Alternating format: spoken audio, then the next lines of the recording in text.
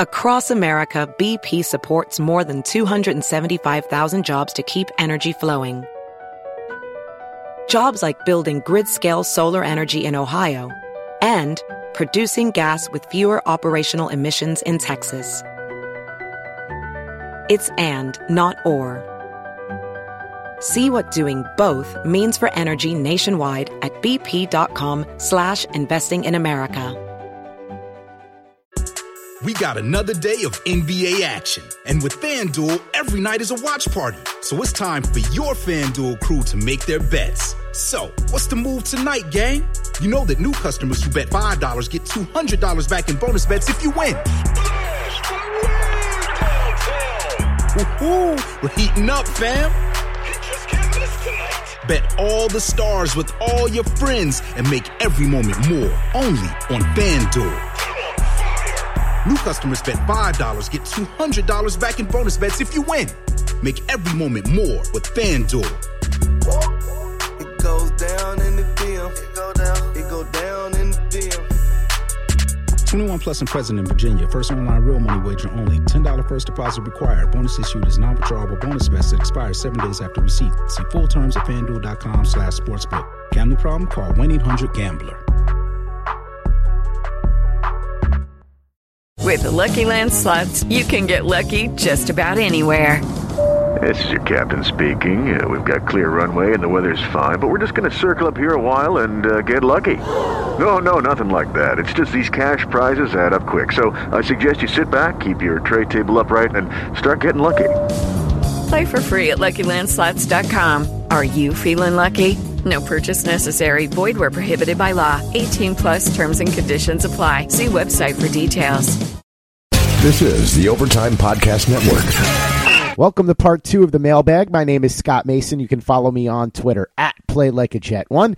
And I'm joined, as always, by the owner, the operator, the lead reporter, the whole shebang over at JetsInsider.com. And, of course, above all of that, a very big deal, Mr. Chris Nimbley. Normally, this would be airing on Saturday or Sunday because we like to do the weekend mailbag, but there was so much news on Saturday, so part 2 of the mailbag is on Monday this time around. So let's jump right back into it with a question from Michael Christopher. Michael says, how would you rate Quinnen Williams against the top defensive prospects from the last 10 years to come out? Here are a couple of names to consider. Myles Garrett, Bradley Chubb, Solomon Thomas, Joey Bosa, Jalen Ramsey, Leonard Williams, Jadeveon Clowney, Khalil Mack, Deion Jordan, Von Miller, Marcel Darius, and Ndamukong Suh, Gerald McCoy, and Aaron Curry.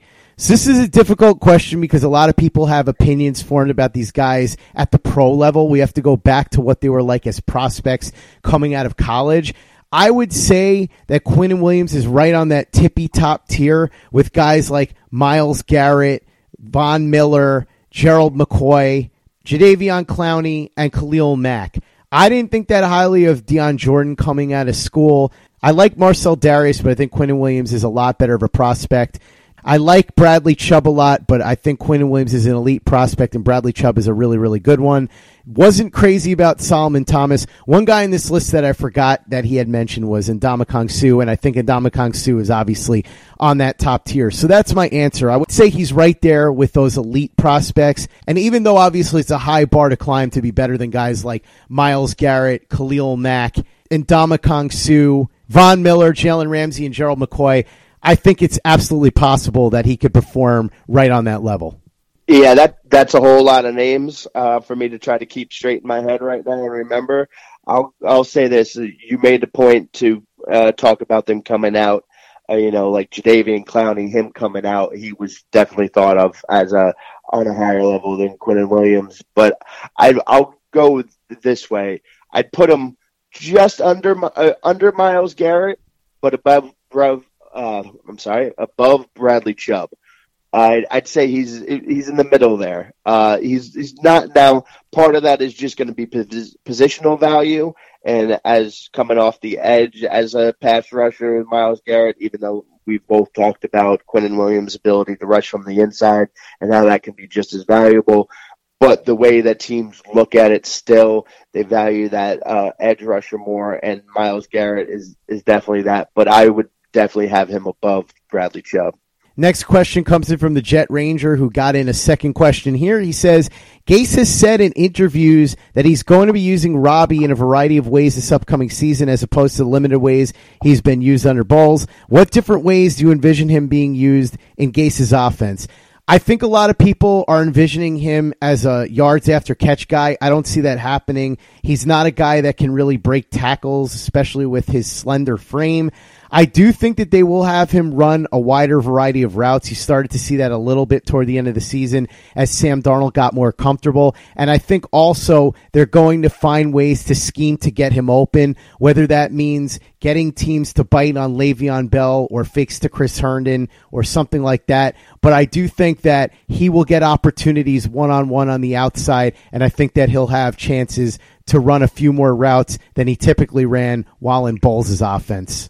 Yeah, I kind of disagree with you here because I think that he can do more and they're going to use him with some more stuff. I'm not saying you're wrong and it's not going to be too much, but I think you're going to see more crosses, some more underneath stuff with him, some more design plays to get him the ball on, a little short cross, but then have blockers ready to spring him open on deep plays. If you want to take a look at the Dolphins last year, look at how they used Albert Wilson and Jakeem Grant. I think you're going to see him try to do a similar stuff with Robbie Anderson there. Now, that doesn't mean that he'll have the same exact success because he's a different receiver than them, but he has elite speed, and Adam Gase is going to do everything in his power to try to gimmick open ways for him to use that elite speed and get him in open field right there to take off downfield.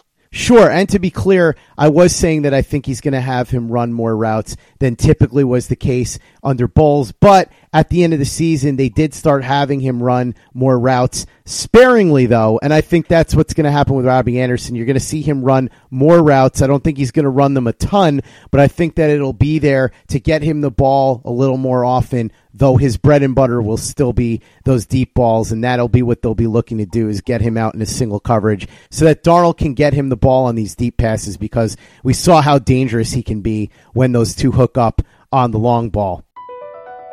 Across America, BP supports more than 275,000 jobs to keep energy flowing. Jobs like building grid-scale solar energy in Ohio and producing gas with fewer operational emissions in Texas. It's and, not or. See what doing both means for energy nationwide at bp.com/investing in America. This is the Overtime Podcast Network.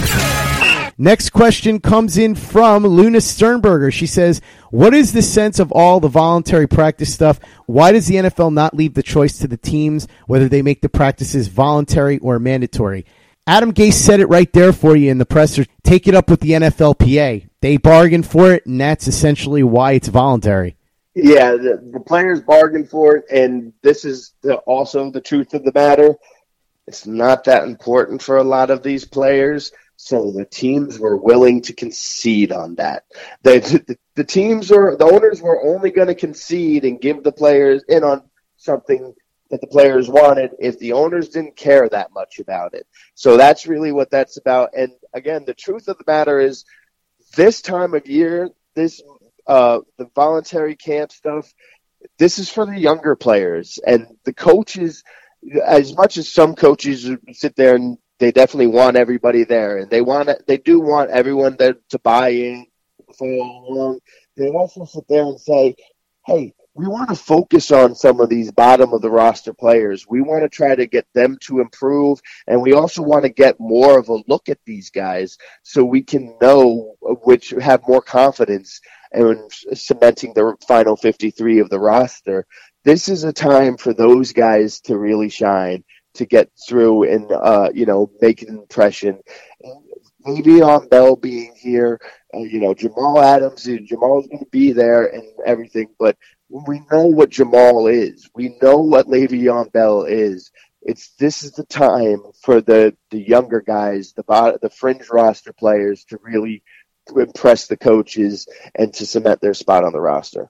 Luna has a second question. She says, should the Jets still make a run at Jadeveon Clowney? What would be a reasonable price tag in terms of a trade with the Texans? How much could Clowney command with respect to a new contract realistically? So I wouldn't, because I don't think Jadeveon Clowney is a good enough pass rusher to justify the combination of draft pick compensation and monetary contract that they're going to have to give out. I think that the Texans are probably looking for a first-round pick. They may have to settle for a second-rounder or maybe a second-rounder that could become a first-rounder if Jadeveon Clowney hits certain marks. I think that he's probably going to get money somewhere in the range of Frank Clark. That's not a contract I'd be willing to give out, because even though you can make the case that Jadeveon Clowney is a more well-rounded player, he's just not that good of a pass rusher. That's the main reason that you would get a player like that. And I'm not too keen on giving $65 million guaranteed and $100 million total to a guy that I consider to be a B pass rusher, as opposed to somebody like Frank Clark, who actually is one of the top young pass rushers in the league. And don't forget about his injury history, too. You got to throw that in there as well. And listen, I've said it all along. Jadeveon Clowney is a great football player. He would improve this defense and make this team better. But like you just said, he's not that elite of a pass rusher specifically. And also look at it this way, because I don't see Houston trading him at this point. What does Houston get out of it for trading him at this point? Obviously, if somebody gives them a first-round pick next year, that's something to consider. But Houston is a playoff team. They're somebody that's going to be trying to compete for the playoffs. Like, they have playoff aspirations here. They're not getting anything in return for him that is going to help them this year. They've already allocated the funds to be able to sign him under the franchise tag for this year. They can't go out and spend that money on somebody else now to address the team to help them this year. So at this point, it makes way more sense for the Texans to hang on to Jadeveon Clowney and then make a decision about what to do next year. They either sign him to a long-term contract or they let him walk and they get the comp pick for him in the future. I think once they drafted Ja'Kai Polite in the third round, they felt like they didn't need to make a move like that, especially considering the price tag, not only with draft pick compensation, but how much money they would have to commit to him. Lucky Land Casino, asking people, what's the weirdest place you've gotten lucky? Lucky? In line at the deli, I guess? Aha, in my dentist's office. More than once, actually. Do I have to say? Yes, you do. In the car before my kids' PTA meeting. Really? Yes. Excuse me, what's the weirdest place you've gotten lucky? I never win and tell. Well, there you have it. You can get lucky anywhere, playing at LuckyLandSlots.com. Play for free right now. Are you feeling lucky? No purchase necessary. Void where prohibited by law. 18+. Terms and conditions apply. See website for details. This is the Overtime Podcast Network. Next question comes in from Sun Moon Rise. She says, some experts view the hire of Dowell Loggains as a buddy hire. What's your take on what his role will be with the Jets, with taking into consideration that Gase appears to be more or less the head coach of the offense? And do you think it's a good hire for the Jets? No, I don't, because Dowell Loggains has not been impressive pretty much anywhere he's been. He's gotten jobs almost exclusively because of the fact that he's friends with Adam Gase. I'm not going to begrudge Gase a buddy hire, because I think almost every coach in the league has at least one of these. We know that Jeff Weeks was the buddy hire for Rex Ryan, and I think that you could make the case that Casey Rogers was the buddy hire for Todd Bowles. The one thing I'll say is I didn't like the fact that even though Bowles was running the defense, he had Rodgers in such an important position.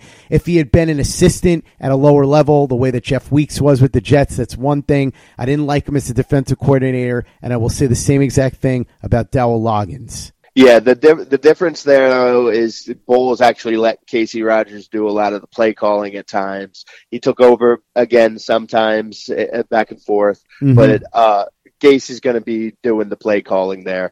I don't think you can even dispute that it's a buddy hire, considering you just look at where Gase has gone. Every job he got, Dowell Loggains is right there. Now, to shoot Dowell Loggains a little bit of bail, I forget. I'll have to look into. I tweeted this out when they first made the hire. He does not have a lot of success. You look at his resume; it is not impressive at all. But if you want to dig a little deeper and look at the rosters he had to work with, he did not have a lot of talent to work with when he was in those positions either.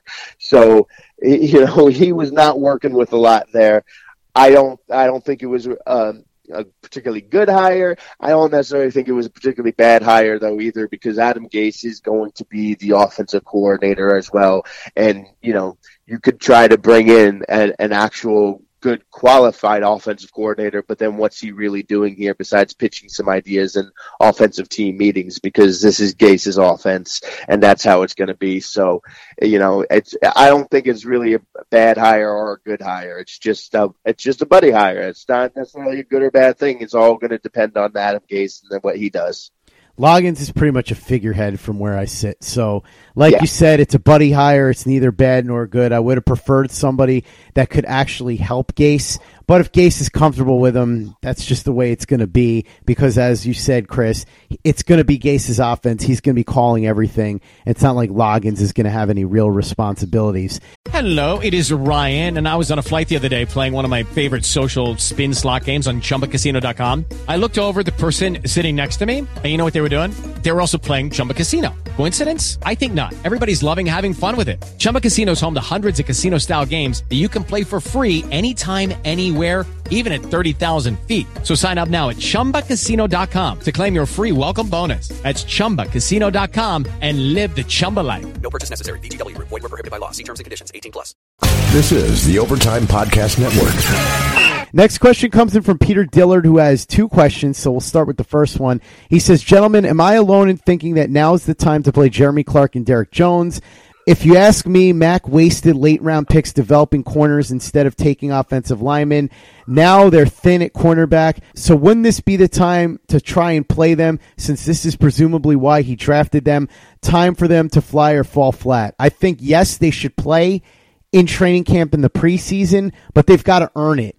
I know that they picked them, and I know that they're thin at cornerback, but you can't just put these guys out there if they can't actually perform on Sunday. Bottom line is, for everything we heard about Derek Jones last year in training camp, from what I heard, he wasn't all that great in practice and certainly wasn't good enough to crack the game day lineup. You also saw Jeremy Clark, who is on IR and hasn't done anything. So those guys should be given every opportunity to contribute in training camp in the preseason. But unless they step up and do something that would merit playing time in the regular season, I'm not just going to throw them in there because, hey, they drafted them, might as well use them. Yeah, it would be great if they come out and, earn that position and really play well and play up to that. But if Jeremy Clark, I'll stick with Jeremy Clark here for this point. Jeremy Clark hasn't shown anything. He had trouble staying healthy, getting healthy even at first. He hasn't shown anything at all. So for me to sit here and say you got to give him a shot right now, you sure give him that shot in minicamp and training camp. Give him a shot to try to earn it and play his way on to preseason. Of course, anybody that's on the roster right now is going to get that shot. But there's definitely, we've seen more of it with Jones, even though he's still pretty limited to training camp practices and then a little bit of preseason here and there. And, the need is there for sure, but they're going to have to earn it. This is a new coaching staff too. So everything that the old coaching staff thought, keeping them around, that goes out the window. This new coaching staff, Gase talked about it with Polite, and he's talked about it with other players, that he wipes any problems they've had in history. They have a clean slate coming in here, and Gase is judging them moving forward from this day on, and that's going to be the same for Derek Jones and Jeremy Clark. And if they can impress Gase and Greg Williams from here going forward, then they have a shot. If they can't, they will be out the door, and they're definitely on their last legs here. If they can't impress them this offseason, they won't be making the roster. Second question from Peter. He says, I really don't like when people downplay late-round picks. They may be dart throws, but they're still the team's dart throws. Is there any way to find out who pushed for those last two picks? This team has a new coaching staff, and those two picks just seem like more of the same. I think you may have answered your own question there, because those seem like Mike Maccagnan picks, but ultimately it doesn't matter who pushed for them, because Mike Maccagnan's the one that made the picks, and that's all that really matters in terms of how these players ended up on the roster. So regardless of whether it was Gase or Williams or anybody else pushing for it, the same way that it doesn't matter whether it was John Morton or Todd Bowles or Brant Boyer pushing for players in previous years, it ultimately comes down to Mike Maccagnan, and so these picks are on him, no matter who it was that had the idea to actually draft them. Yeah, no, I definitely agree there. It's going to be on Maccagnan no matter what. No matter what. Our Darius Stewart pick, we know it was the John Morton pick. It's still a Mike Maccagnan pick. It goes on his record. It's a miss for Mike Maccagnan. There is a way that we can find out if those picks for sure. That usually comes out, a couple months after the draft, maybe a year after the draft. We start hearing about who's involved with those picks, who really pushed and banged the table for those picks. That'll probably come out eventually.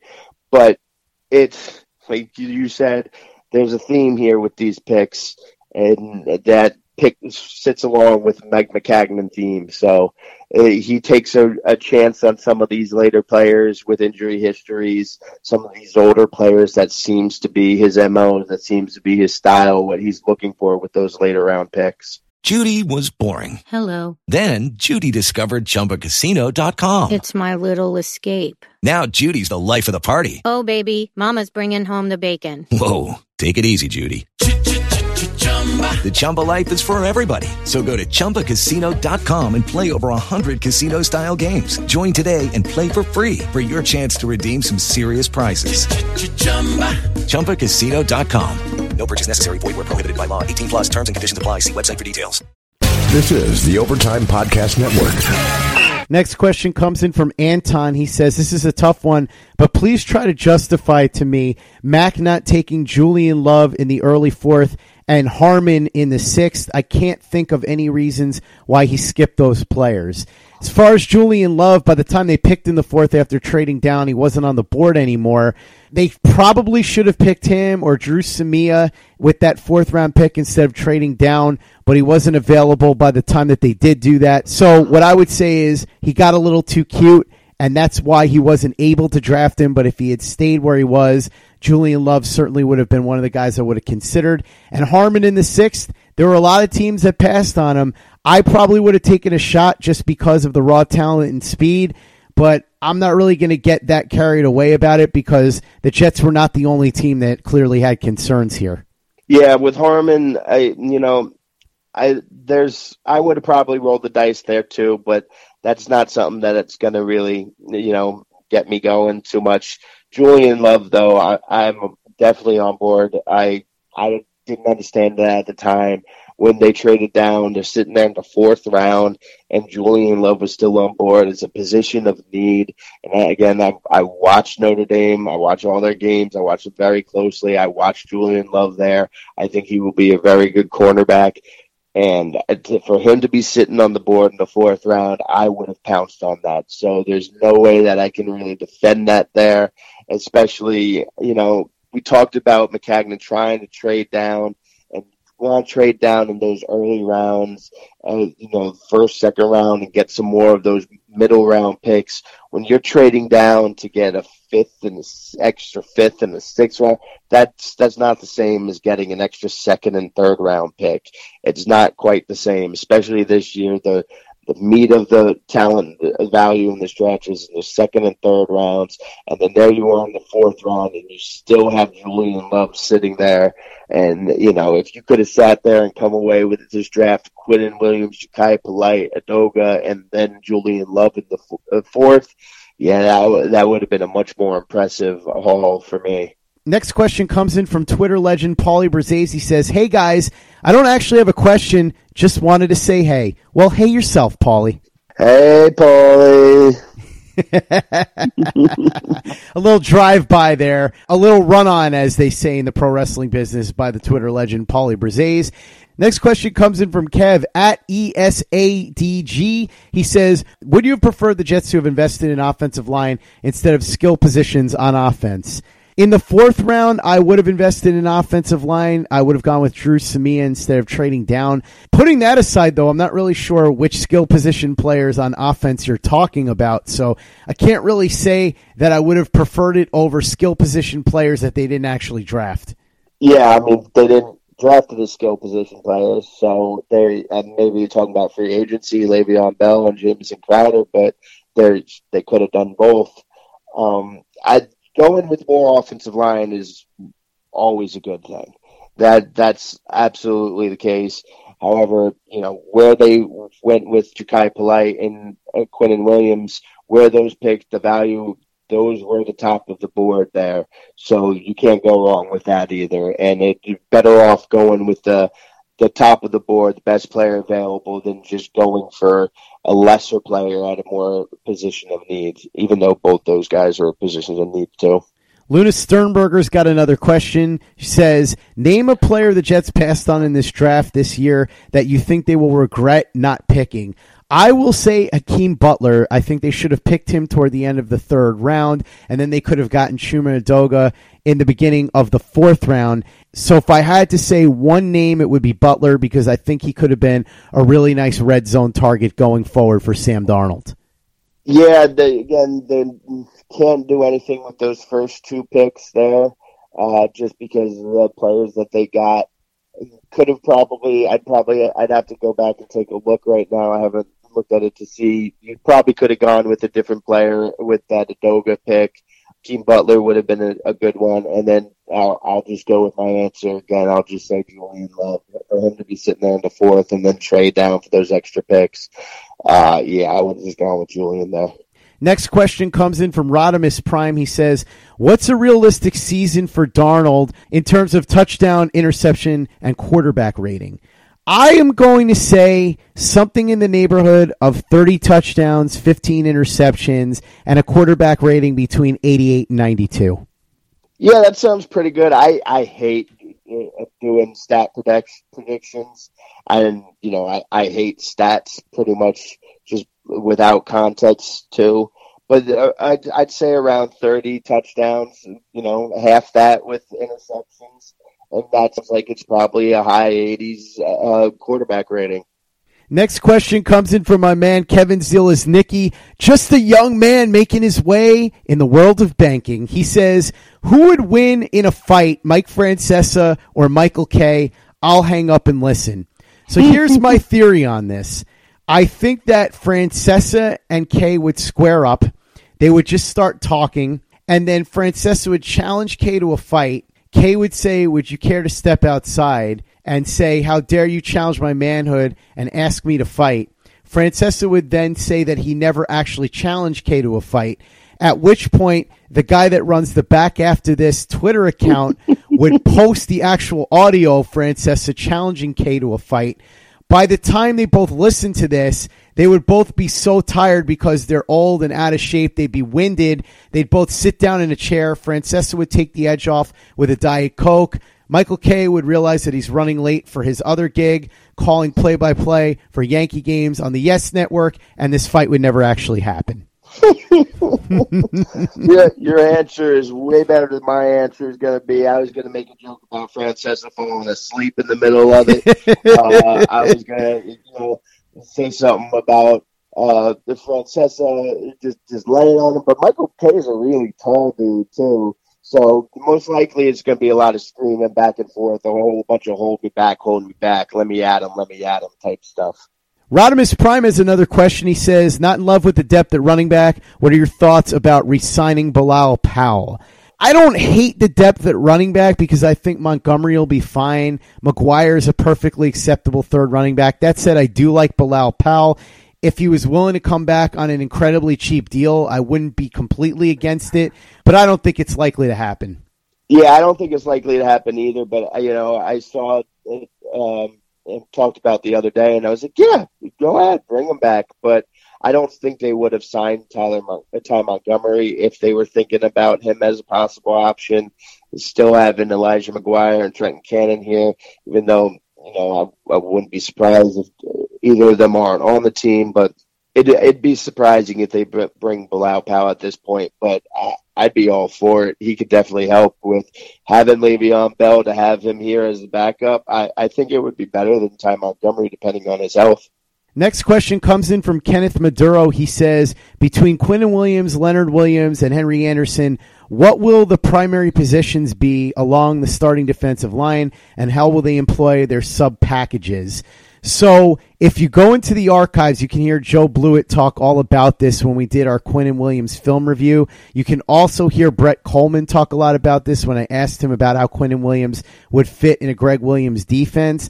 I would say that all three guys are going to be shifted around. Quinnen Williams will be moved all around the line. He can play all 5 spots. He'll probably primarily be the 0-1 tech, which is the nose tackle, but I do think that he will get time at all of those, and I think that there will be plenty of opportunity for all three of those guys to be on the field at the same time, although obviously they can sub in and out. Yeah, and don't forget Steve McClendon still. He's going to be in there too.